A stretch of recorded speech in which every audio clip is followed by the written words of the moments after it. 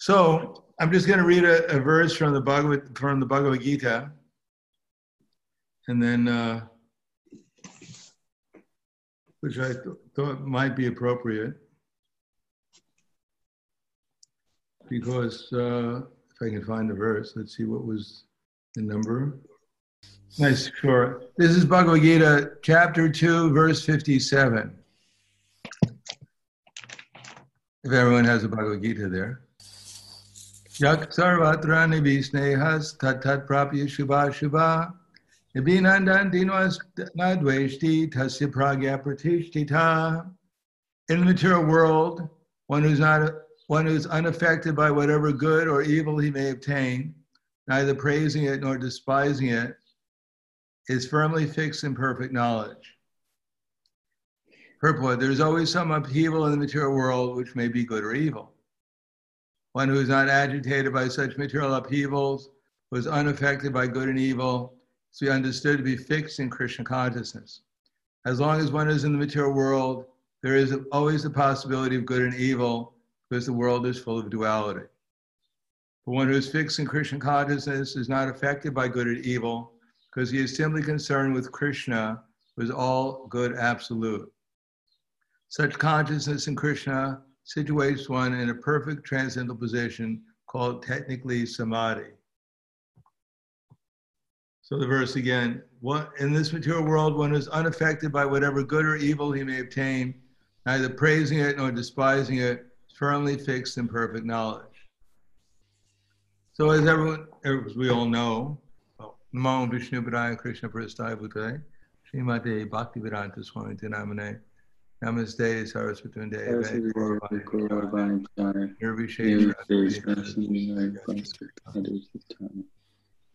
Okay, so if anyone's not speaking, then they can turn their microphone off. There you go. Of course, when you speak, you should turn your microphone on. As we all know, that the whole world is under this lockdown, practically speaking, for this virus.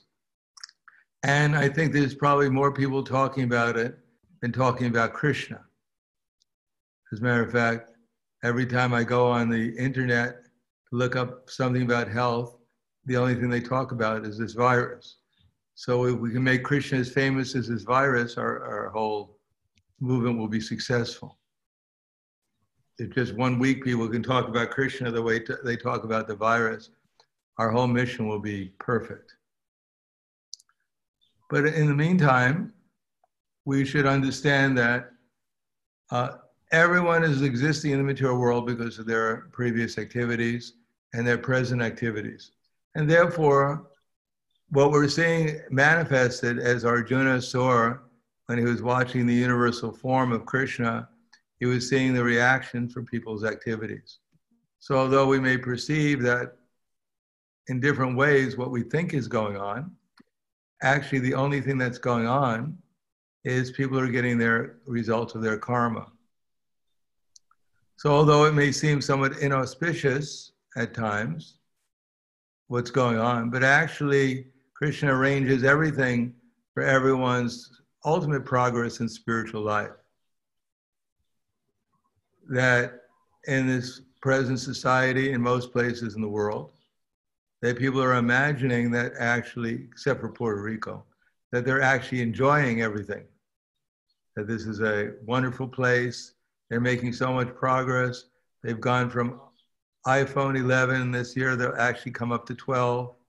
So obviously everything is progressing. But actually there is no progress in the material world unless one becomes conscious of Krishna. So when people's Prabhupada said that someone has a fever, in the Western world they say when you're using Fahrenheit, that if you have 104, it's a very dangerous fever. But their neighbors are finding out that you have 104, and they're thinking, why should he have 104? I should have 105. Because why should they have more than I have? So similarly, in this material world, in the present society, people have what's called material fever. Everyone is trying to so-called progress, but they actually don't know what progression is. They think that the accumulation of material status or wealth or education, or whatever else they may imagine, is actually progression. But as Queen Kunti said in the Srimad Bhagavatam, Janmaishwarya Shruta Shribir Edamanak Madakuman Naivahat Yavadatum Vai Tvam Akinchana Gocharan. That anyone who is imagining that progress means janma, because janma means in this age, if you are born in a Western country or you get a green card or something like that, that's called high birth. Aishvarya, if you have pieces of paper or something in your bank account that indicates that you have some money, then you're considered quite fortunate. And Shruta, if you can prove that black is actually white and white is actually black, then you're considered to be learned in modern society. And Stribi, somehow or another, if you look like you're 20 years older, somehow or another, then you're considered to be quite attractive, or some kind of influence is also Stribi. So everyone is madly after trying to increase their material situation, and they think that's progress. But what people don't know is that actually we're not these bodies, we're actually spiritual beings. And that right now we're intoxicated by our material association with our gross and subtle bodies, and expanded beyond our gross and subtle bodies to our families and our society, whatever else. So this is a kind of intoxication. But when we become interested in advancing in material acquisition, then instead of simply becoming intoxicated, we become crazy, called Madak. The idea is to decrease the fever, not increase it. Decrease the fever of material aspiration and the desire for material enjoyment. So this is what Krishna arranges, just like there was one personality whose name was Banasura. I don't know if you ever met him. You can meet him if you read the Krishna book. He's right there, his history. He was the son of Bhaumasura, if you know who he was. Bhaumasura was he wasn't the son of Bhaumasura. He was the grandson of Prahlad Maharaj. So Banasura was a great devotee of Lord Shiva, and by Lord Shiva's grace, he had gotten 1,000 arms, not 10,000, just 1,000 arms. So he became the heavyweight boxing champion in the universe, because every time he got into a fight, no one could actually block his punches. He was quite an opponent. So he used to go and challenge everyone in the universe for a fight, and everyone would run away from him because they figured it's impossible to beat this person in a fair fight. One day he went to Lord Shiva, who had given him the benediction of 1,000 arms, and he said, "My dear Lord Shiva, actually you've given me this benediction, and everywhere I'm going, I'm challenging people, but they're running away from me. So I go to the mountains and I smash my hands against the mountain, my fists against the mountains, and I smash the mountains to little pieces. Because my arms are quite itchy, they want to fight with someone. So I'd like to challenge you." So Lord Shiva started to laugh and he said, you foolish demon. He said, "Don't worry, the time will come when your pride will be smashed to pieces and your flag of victory will no longer fly." So, being a foolish demon, Banasura, he became elated, he became ecstatic that someday I'm going to meet someone who's going to be able to smash me to pieces. And therefore, my material consciousness will actually diminish. So similarly, modern civilization, where people are infatuated by, as Krishna says, or as it says, Natevidu Swartikatim Hi Vishnu Darashya Ye Bahir Arthamanina. That's Prahlad Maharaj in the Bhagavatam. That people don't know that the goal of life is to obtain Krishna. And therefore, Natevidu Swartikatim Hi Vishnu Darashaya. Therefore, they're taking something which is completely insignificant as the focus point of their attention.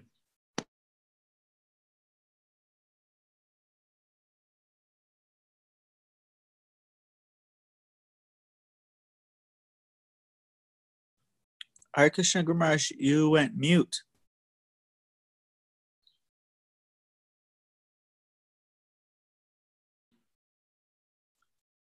Is that?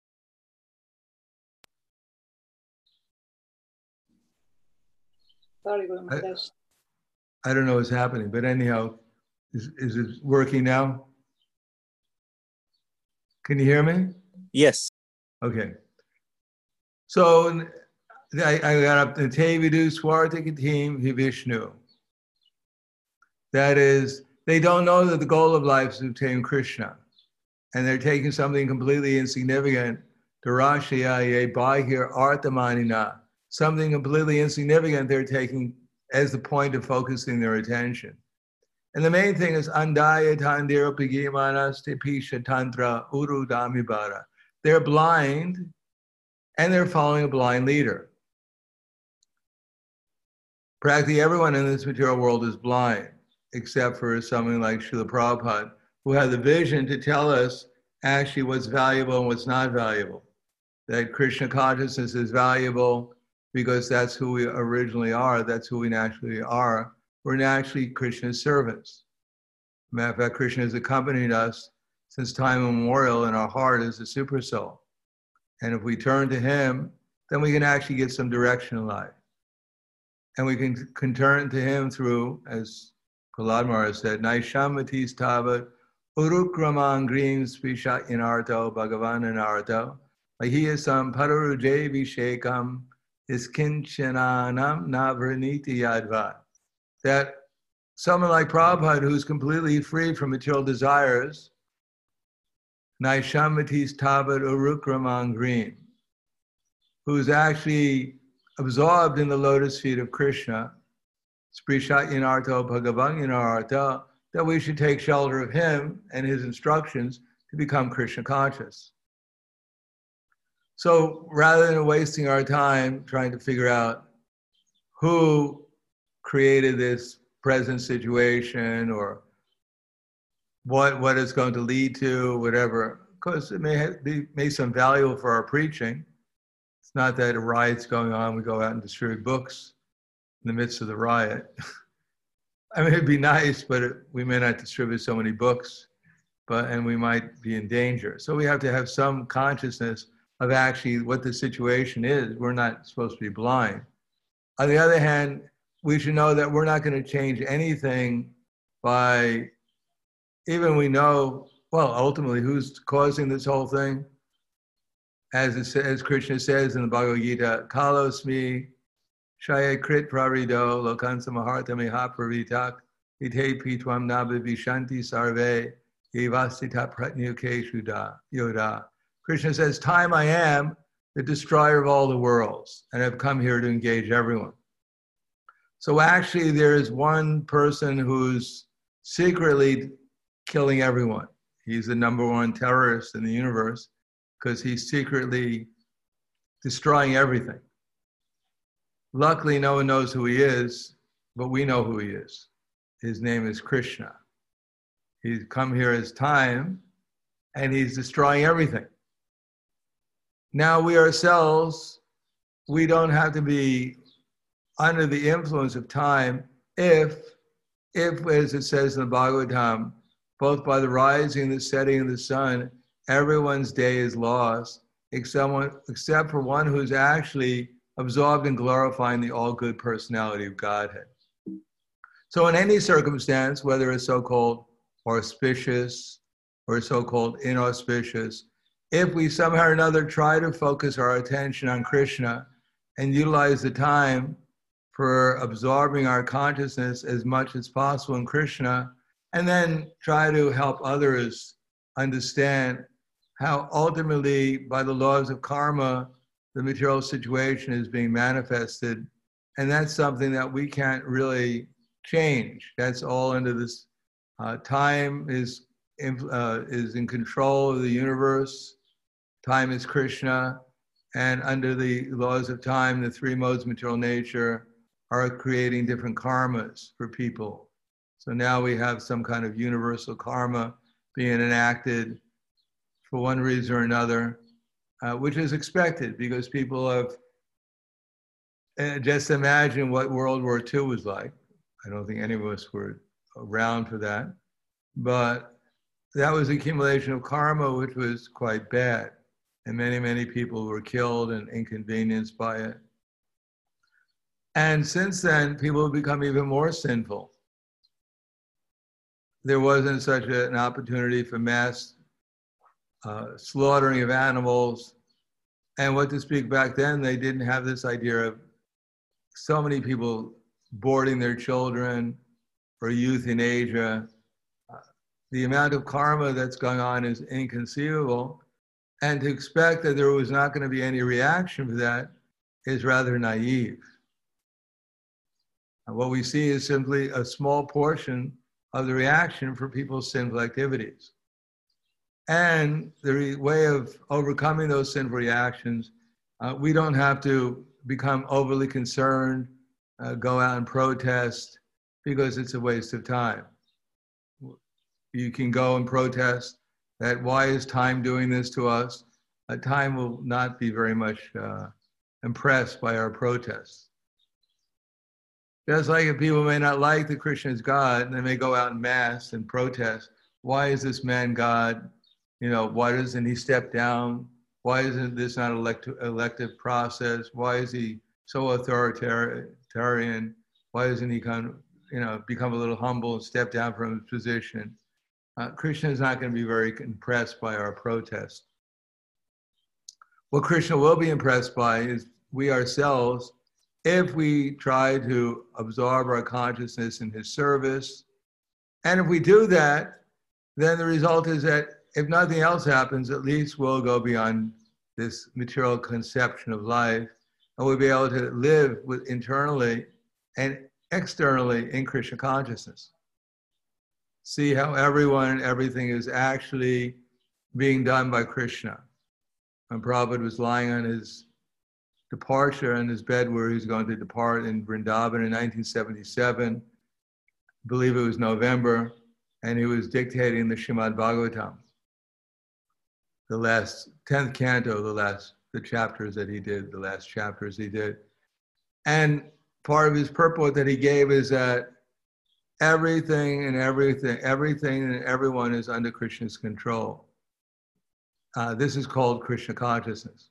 So this is what we have to become convinced of, that we have no other business other than absorb our minds in Krishna consciousness and try to help others become Krishna conscious too. Of course, we're not indifferent to people's sufferings.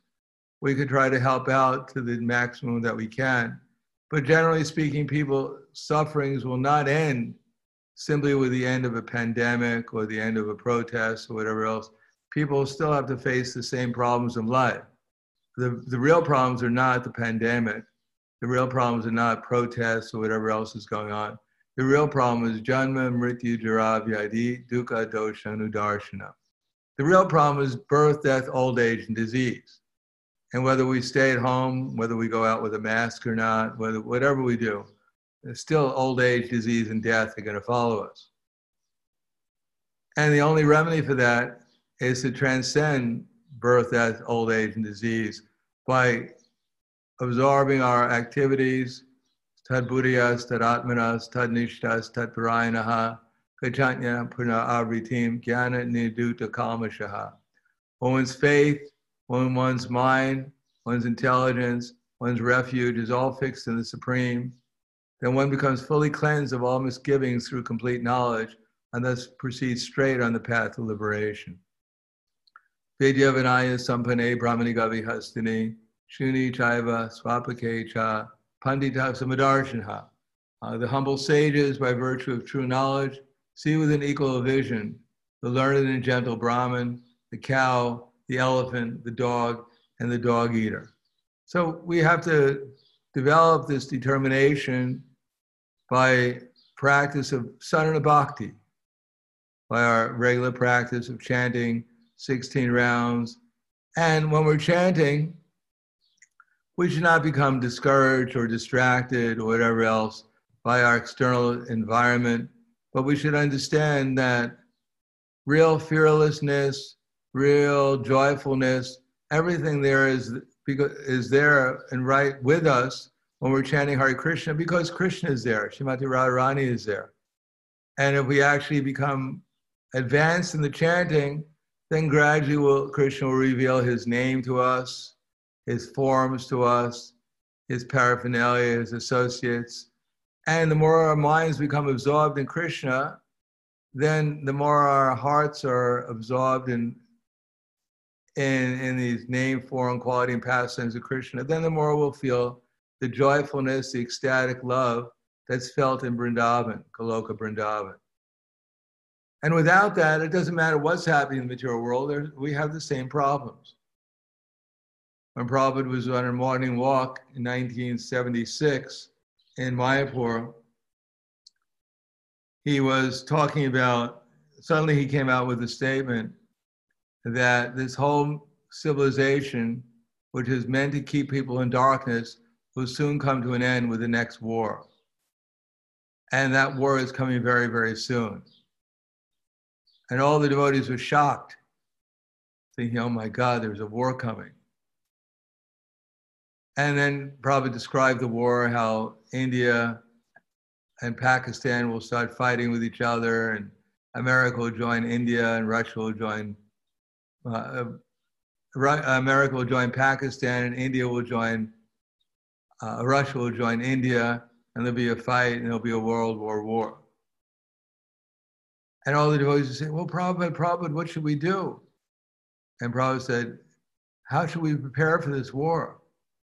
And Prabhupada said, you should prepare for it by chanting Hare Krishna. He said, you're concerned, of course, Prabhupada went on to say other things too. He said, you're concerned that maybe I might die. Prabhupada said, whether you die today or you die in 20 years, you're going to die anyhow. It's not that actually we're going to die, but we're going to have to leave this body today or tomorrow. In 20 years, if we leave it, if we don't become Krishna conscious, then we've just wasted 20 years. There's no real value living 20 years longer. As a matter of fact, for most people who are not devotees or not trying to become Krishna conscious, then the result of living 20 years longer means that they'll have 20 years more sinful activities.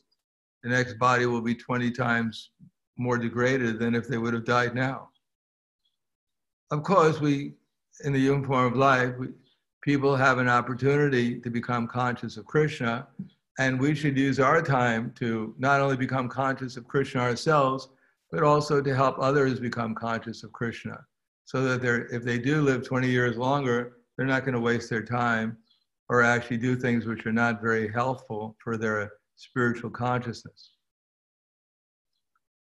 So we have an opportunity, if we understand it properly, not to get disturbed, but to see this as what the material world is actually all about.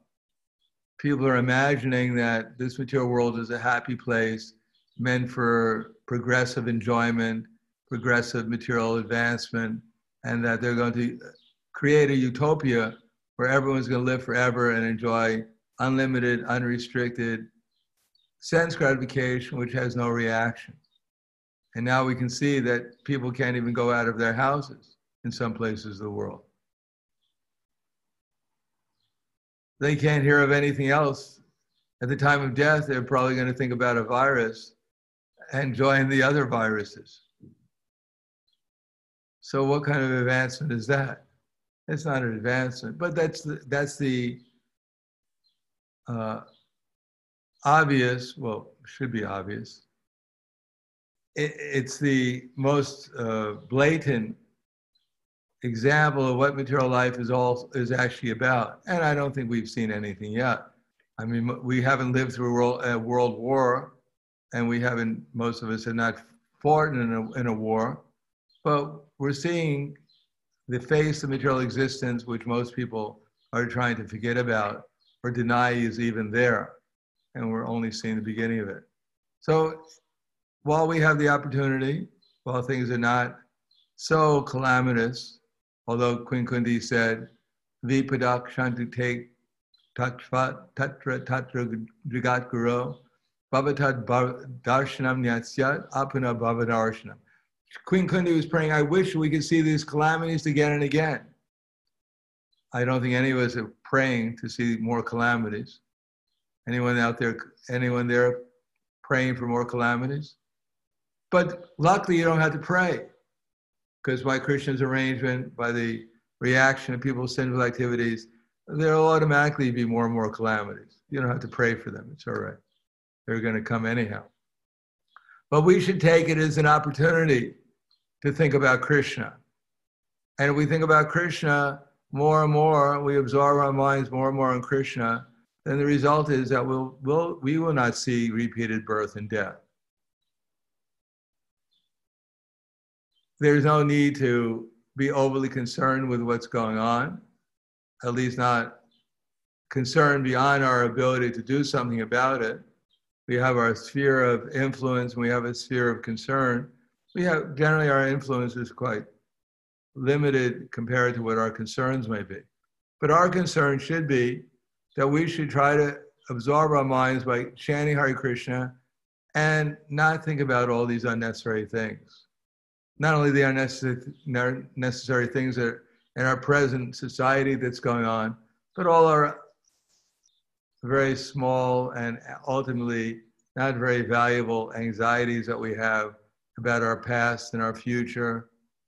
Our future is very bright if we just chant Hare Krishna with attention and some feeling like a child calling for its mother, trying to absorb our minds in Krishna, trying to reading Prabhupada's books with care and attention, so that when we're chanting spontaneously, some of these remembrances about Krishna may come, or worship our deities very nicely, like Lord Jagannath there, so that we can actually absorb our consciousness in something about Krishna, his name, form, qualities, and pastimes. And outside, we should see whatever is going on as an arrangement of Krishna.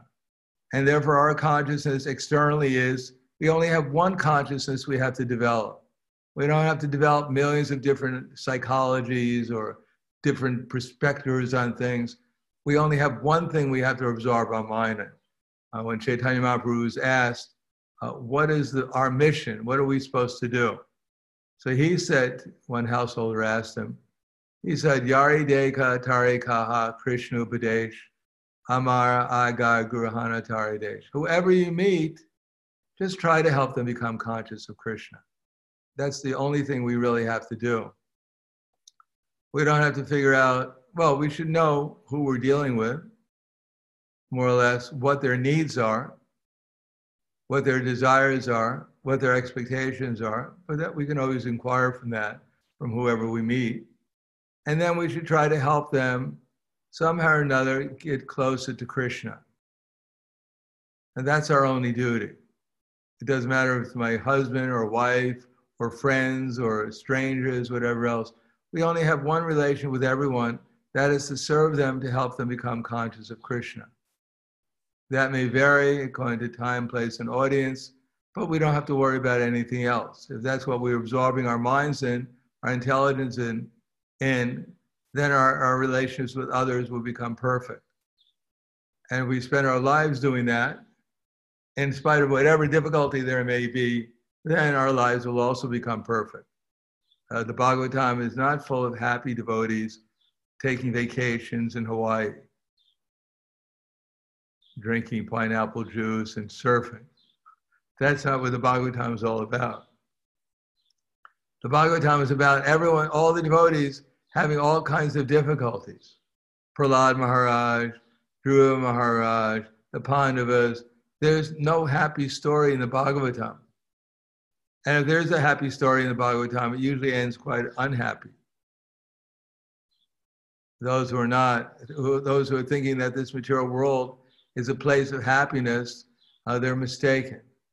One time, one devotee asked Prabhupada, what is the happiness in the mode of goodness? And Prabhupada's response was, if you think there's happiness in the mode of goodness, then you're in ignorance.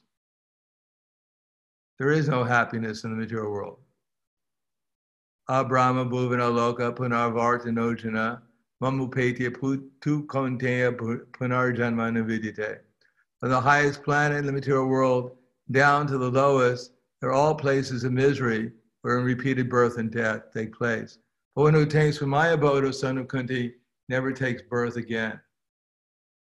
Sahasra yuga paryantam ahoryat brahmano vidu yatra yuga sahasrantam teho yatra vidojana.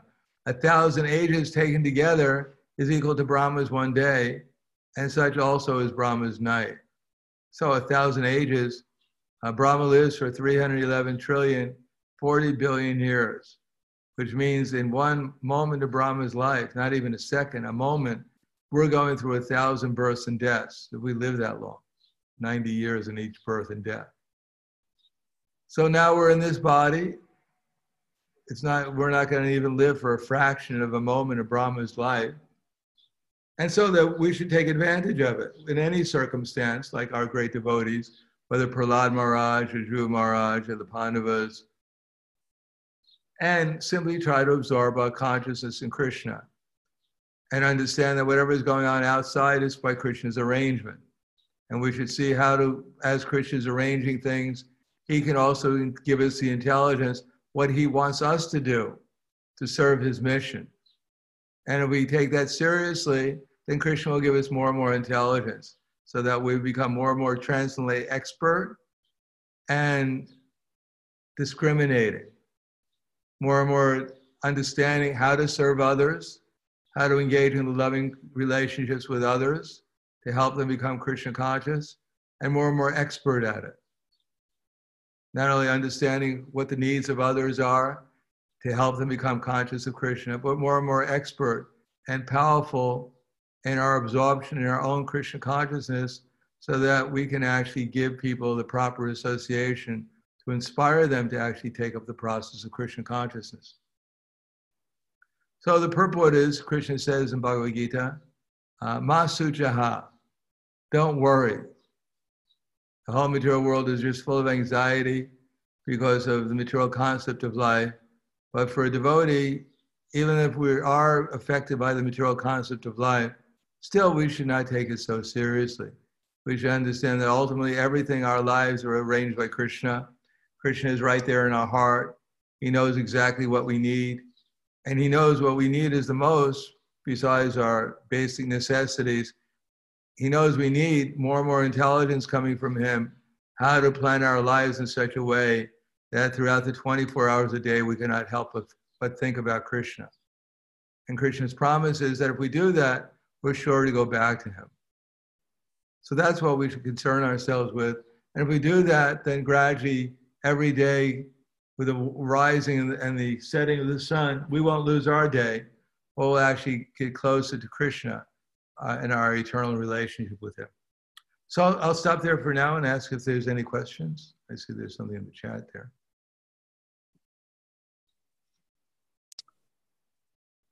Hare Krishna, Guru Maharaj. Yes. Please some humble obeisances, all glory to the Prabhupada. This is Nityananda Chandra. You told the story of Banasura, how he was puffed up with his newfound power. Could you speak a little bit about Utsaha Mai, one of the 6 obstacles where you get puffed up when you come to Krishna consciousness? And well, there's something in Madhurya Kandambini, Srila Vishwanath Chakravarti Thakur, he talks about the different stages of Anishtata Bhajana Kriya. And one of the stages of Anishtata Bhajana Kriya is called Utsahamayi, the first one. Exuberance. Puffed up, well, exuberance when one comes to Krishna consciousness. Naturally, there is some feeling of difference between what one's material existence was like and what one's spiritual experience is. So then one starts thinking that I become a greatly advanced devotee. But that's just natural, because compared to what we were at before, even the beginning stages of Krishna consciousness, it seems quite extraordinary. And sometimes because most of us are yoga brashtas. Brashta means one who's was performing devotional service in the past, but for one reason or another, we didn't complete the process of devotional service, and here we are now. And in order to encourage us, Krishna gives us some special mercy at the beginning of our devotional service, just to encourage us and inspire us to go forward in spite of the future obstacles we may face.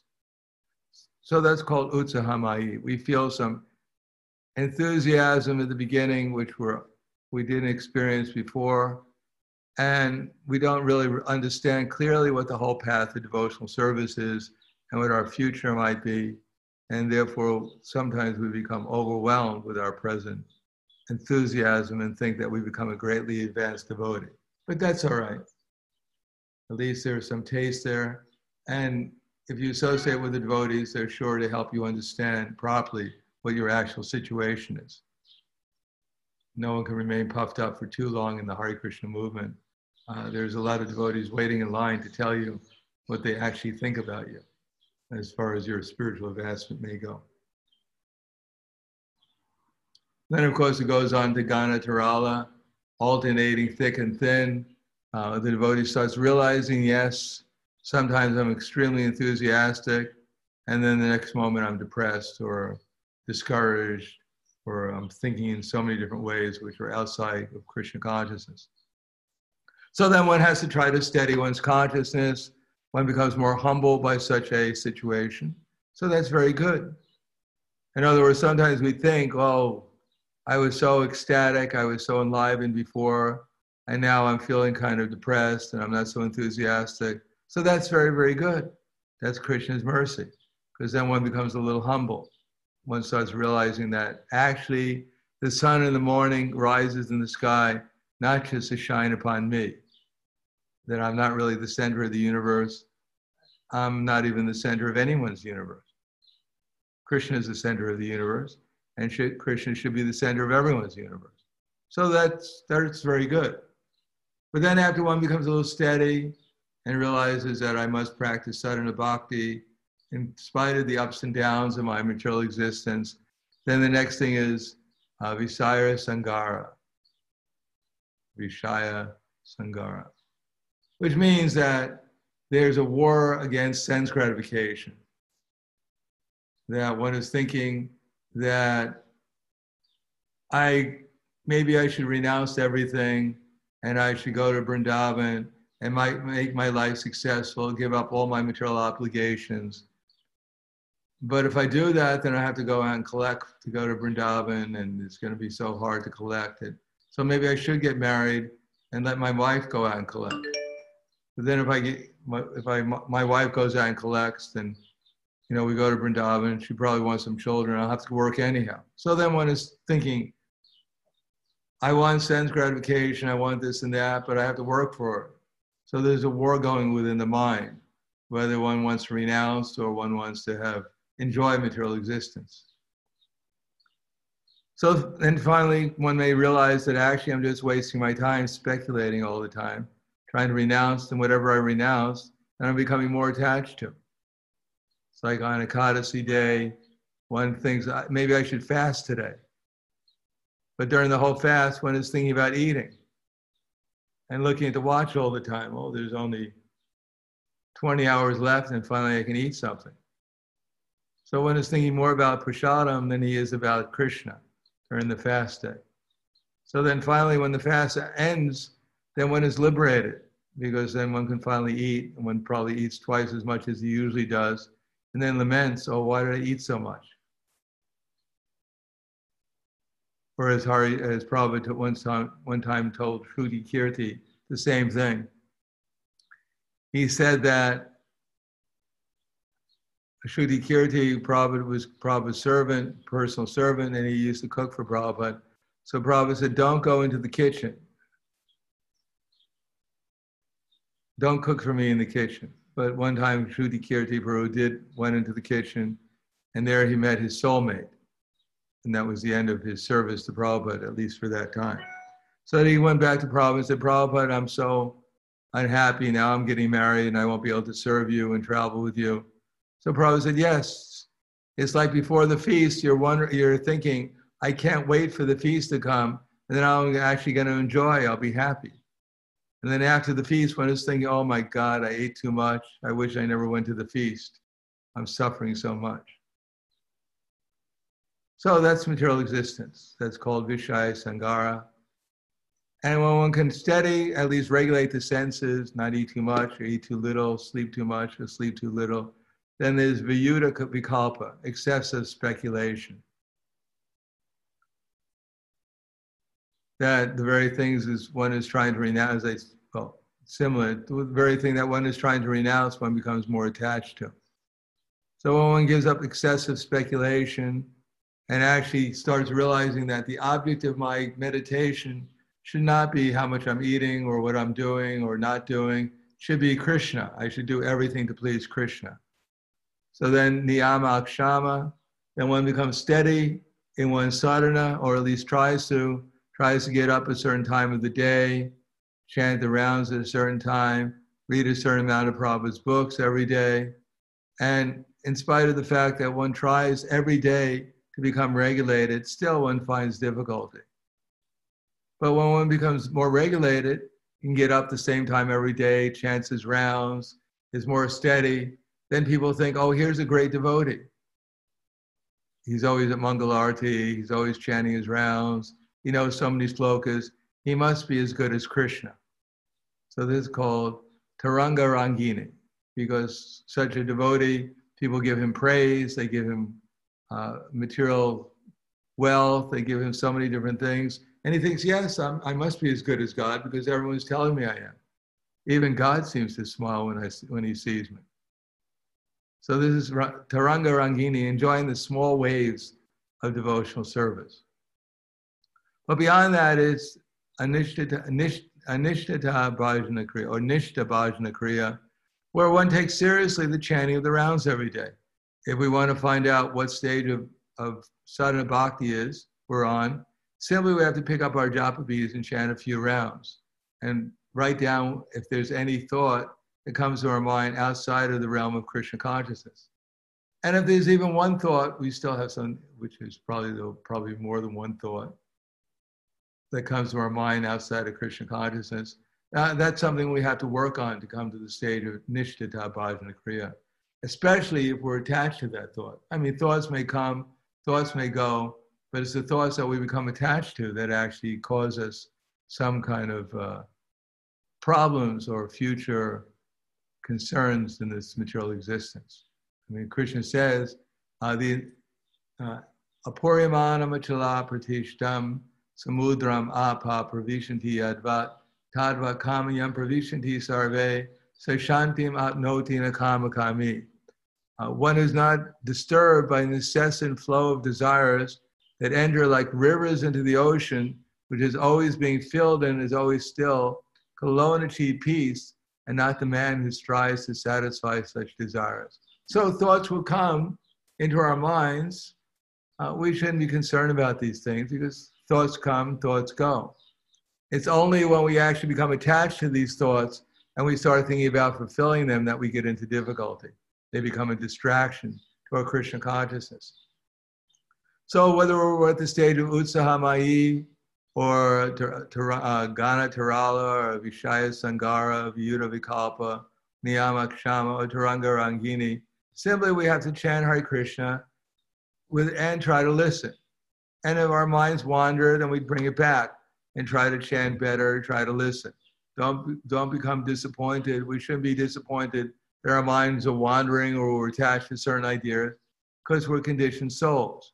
But we should keep on trying to bring the mind back to Krishna, try to listen to our chanting, try to chant with more feeling, like a child calling to its mother, try to chant more happily, try to chant more attentively, try to feel Krishna's presence while we're chanting, so that gradually we'll make progress, and one day when we're chanting, we'll actually be with Krishna and his associates in Goloka Vrindavan. Is that all right?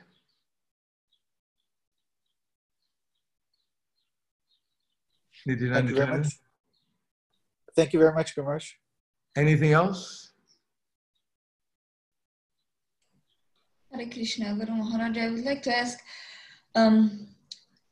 sometimes in This hours is of Raja Sundari, by the way. You can say your names because not everyone will know who you are. Rajasundari. Sorry, I thought it's displayed here. Yeah, it is displayed. It's from Romania.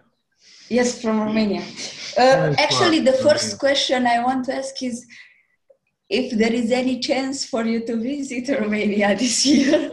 Well, that you'll have to ask Krishna. See, he's not telling me.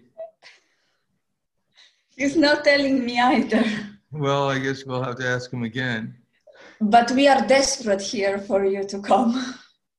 Well, I think we're desperate for Krishna to come. And if we can follow the instructions, not only my instructions, but Prabhupada's instructions, the instructions of all the devotees who are in Krishna consciousness, even to some degree, then we'll become, Krishna will come to us. So it's good to be desperate. That's fantastic. It's only in when we call it to Krishna in desperation that we make any tangible progress. So Krishna has arranged it. We have no choice but to call out to him with some desperation, and therefore it will be a great source for our spiritual advancement. So you should pray, I wish that we can see these calamities again and again, so that we can see you again and again, and therefore will be no more seeing repeated birth and death. Anyhow, I'll come whenever I can. Obviously, none of us are in control. Who's ever in control, which is Krishna, he's just giving people a little reaction to their karma. We'll have to see how much reaction he's actually going to give us and them and everyone, their karma. I wanted to ask also, like in hours of difficulty, we find that we cannot chant or read with attention, that we have a lot of thoughts that are, thoughts regarding our difficulties and the stress and anxiety. How to bring our minds back to chanting and to reading with attention? Like, what can we do practically? Well, read the same thing again and again and again and again. Close the book each time you read it. And if you can recite what you've read, write down if you can remember even one word of what you read. And then open the book and see where the word was, and see this time if you can remember 2 words. And then close the book and try to remember 2 words or more. Then gradually, after a while, you'll be able to remember more or less the idea of what you read. And when you do that, your mind will be under control. So the point is, we're chanting. Generally, we don't get feedback, or at least not the type of feedback that we should get. Namely, we don't find ourselves in ecstatic bliss when we chant, remembering, absorption in Krishna consciousness. So a lot of times we're noticing where our minds are going, rather than where Krishna is going.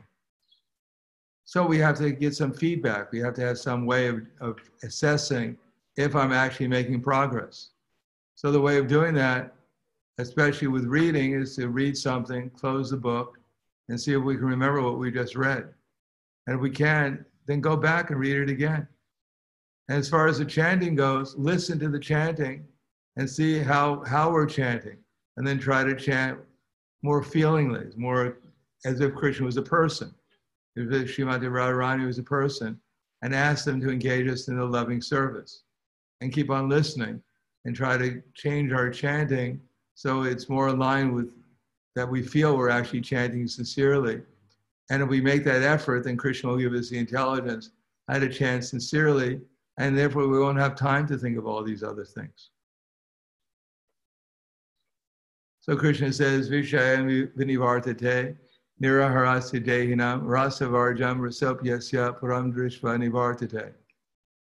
That the embodied soul may be restricted from sense enjoyment, though the taste for sense objects remains, but ceasing such engagements by experiencing a higher taste, one becomes fixed in consciousness.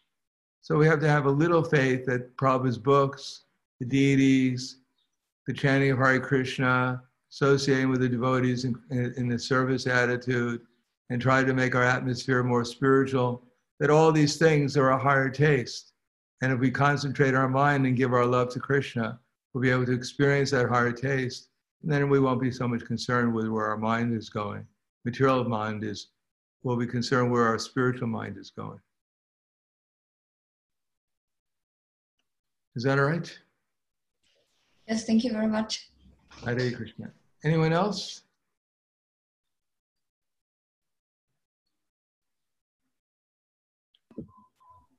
Hare Krishna, Guru Maharaj. Thank you so Hare much for a wonderful class. I'm so grateful to have this opportunity to see you, and it's really it's very comforting to see you and to hear you speak, and I appreciate all of your encouragement. And I had a quick question about when Krishna gives us an opportunity for service that maybe we don't have much experience in, or maybe even much intelligence in.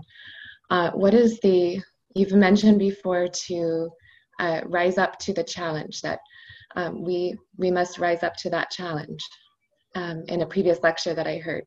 So what is the best way to rise up to that challenge that we've been given? Well, it depends what it is, but generally speaking, this is Ananta Devi Dasi. She's in. Oh yeah, sorry. Hare Krishna. Orlando, Florida. He has 3 boys. Are the boys there? Yes, they're all here. Say hello. Thank you. I will. Well, if we don't know something, we should ask someone who does know something. We can always find out something, at least theoretically, by asking those who actually have more experience than we do. So we can learn from others who are more experienced. And then when we get some knowledge, if we have to apply it, then we apply it. And Krishna is in our heart. He can help us learn by experience also. But ultimately what we have to learn is that everything here belongs to Krishna. And whatever we're doing, we should do for Krishna. And we should do it to try to please him. Then we'll be able to think more and more about Krishna. So while we're learning so many things, because we have to learn things in order to adapt to our ever-changing circumstances, we should learn for those who have more knowledge than we do, more expertise. And the Ishopanishad says that we should know about material and spiritual things side and side. Material actually means simply forgetfulness of Krishna, because Krishna says, I'm the ability of man. So those who are expert at something is because Krishna has given them the expertise. And we can learn from them, and therefore we can become adequate, at least in the beginning, to do our whatever new activity we're going to do. And we can develop by learning from those who know more than we do, and practicing and taking shelter of the super soul who can give us intelligence how to do it. And then gradually we'll learn. No one starts out expert unless you, in your past lifetimes, you practice it your whole life. Like some children when they're 5 years old and they can compose concerts or whatever. But for the most part, if there's something we don't really know so much about, then we'll learn. You have to start somewhere. And then Krishna will help and we'll become more expert at the course of time. But don't forget to do the service to please Krishna also. Okay, so anything else? Yes. This is Kumari Devi Dasi from Peru, but I live in the United States. Oh, you're not in Peru. No, Hare Krishna. Pennsylvania. Thank you so much for your wonderful class. So I want to read a question from Danadar Prabhu from Serbia. He has made that question. Okay. So he is Danadar online? I think so, yes. But okay. So he has to read a question for him. Okay. So how much is important to practice? And what you preach, and how much is better for our spiritual life, not to practice ashar and prachar. So that is a question. If I understand the question, that uh, do we preach more than we actually practice? yes. How much importance that character is going parallel with the philosophy, she said. Well, obviously we don't have the opportunity to tell so many people about what Krishna is doing with the gopis in the bushes in Vrindavan. Nor do we know what Krishna is doing with the gopis in Vrindavan. So mostly our philosophy is quite simple. We're trying to tell others that you're not your body. Even we haven't realized that we're not the body ourselves completely, but at least we have some faith that this is true. We're trying to tell people that Krishna is the Supreme Personality of Godhead, although we have not fully realized it, but at least we have some faith in it, and this is what Krishna wants us to do. So then we tell people according to that. Now, to go, as I said, beyond which people can understand, because most of the people we're talking to know very little about who we are, or what we're doing, or why we're doing it. So we should just keep things simple as possible. Because even the simple things are quite profound. Bhagavad Gita Prabhupada said there are two different aspects of knowledge, which the whole Bhagavad Gita is about. Just two. Number one, we're not this body. We're eternal souls. And number two, Krishna is the Supreme Personality of Godhead. That's called knowledge. So we tell people those two things. We're not this body and Krishna is God. Then our preaching is perfect. Now there may be details and maybe adopting according to who we're talking to, how we present these two things, or how much we present of either of these two things.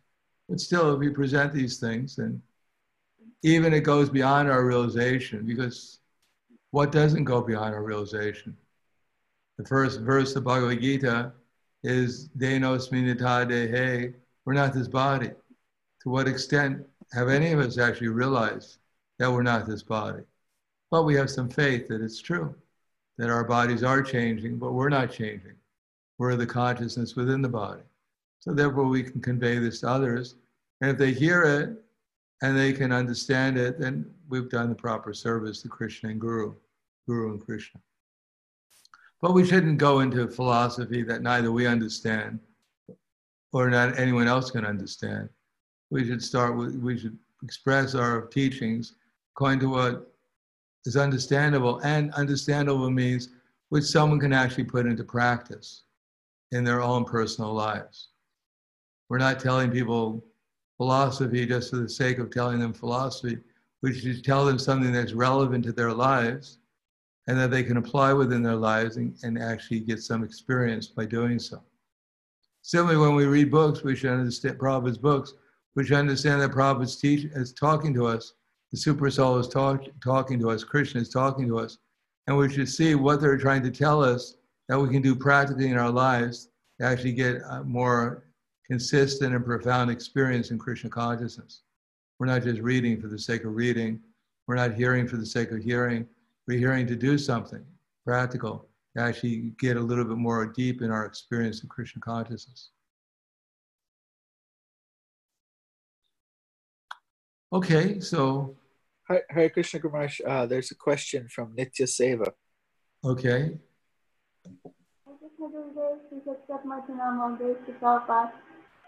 Hare Krishna, you're in India still. Yeah. Is it a little warm there? Yes, the monsoon now. Oh, so it's raining. Yeah. In Mayapur now. And that's Krishna Mai in the background?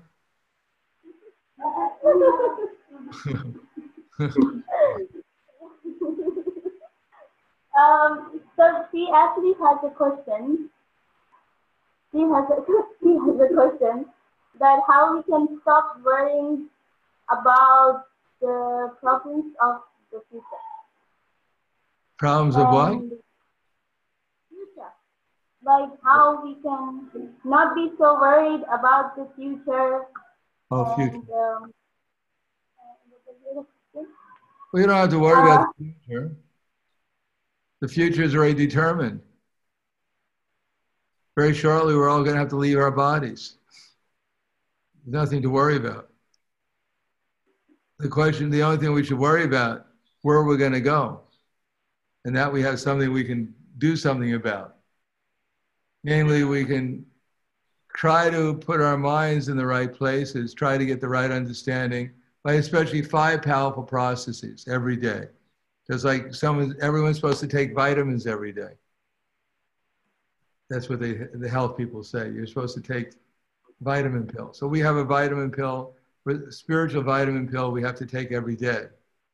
Namely, chant the holy names with care and attention, without offense, hear Srimad Bhagavatam, Bhagavad Gita, worship the deities, serve the devotees, and try to live in a spiritual atmosphere. Try to make our atmosphere spiritual.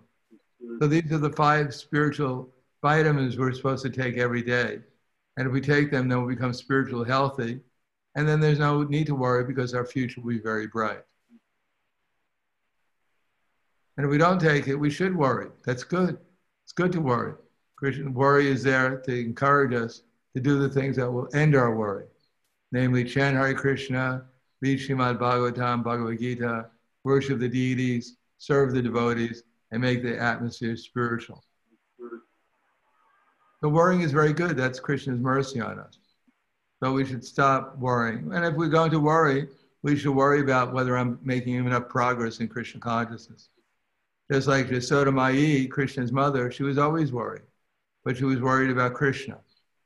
Krishna, maybe he's attacked by the birds. Maybe he's fell into a ditch. Maybe the cows are dragging him somewhere. So she was always in anxiety about Krishna. So we're going to be anxiety, should be anxiety about Krishna. So that's very good. So keep on being anxiety, but add Krishna to it.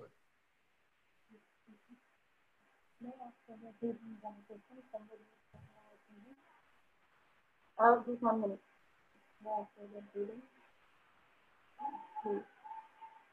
Okay, thank you. Hare Krishna. So I think we'll stop here. Guru Maharaj, excuse me. One Mataji from Peru, her name is Bhaktin Daisy, and she has a question I read for her. Okay, this is the last question. Yeah, she's very short. Okay. Very short. Yeah, she has pets. She wants to know is what advance she chants Hare Krishna for them. They wanna receive a better body the next life. Is good for them. So they have pets, and she wants to know is she chants Hare Krishna for them or give prasada. They wanna get another body, a better body for their next life. Is okay? Is her question. Yes, well, of course, if you chant Hare Krishna, they'll get a better body. You give them prasadam, of course. When Chaitanya Mahaprabhu was lamenting about how he's going to deliver all the conditioned souls in this world, Haridas Thakur said, "Don't worry, my Lord, that actually by the loud chanting of the Hare Krishna, everyone is being delivered. Even the inanimate objects like the trees and others are being delivered. And so everyone will be delivered by the loud chanting of Hare Krishna." Went to speak of prasadam. Thank you. All right. Thank you all. I think maybe we'll have some more classes in the future by Kumari Devi Dasi's mercy. For your mercy, Guru Maharaj. Thank you. Where I'm just trying to be an instrument for Krishna and Prabhupada. You're also part of the instrument. Yes. So thank you very much, wherever you are. What's that? Can you put the camera on and say Hare Krishna to Guru Maharaj? You say Hare Krishna. Who's that? When you say Hare Krishna to all of us, to you, Guru Maharaj, before Hare Krishna. Hare Krishna. Hare Krishna. Hare Krishna. Thank you very much. So much. Hare Krishna. Hare Krishna. Hare Krishna. Hare Krishna. Krishna, thank you very much. Krishna Matirastu. Krishna Matirastu. Hare Krishna. Hare Krishna, Guru Maharaj. Thank you so much. Thank you for Hasta luego.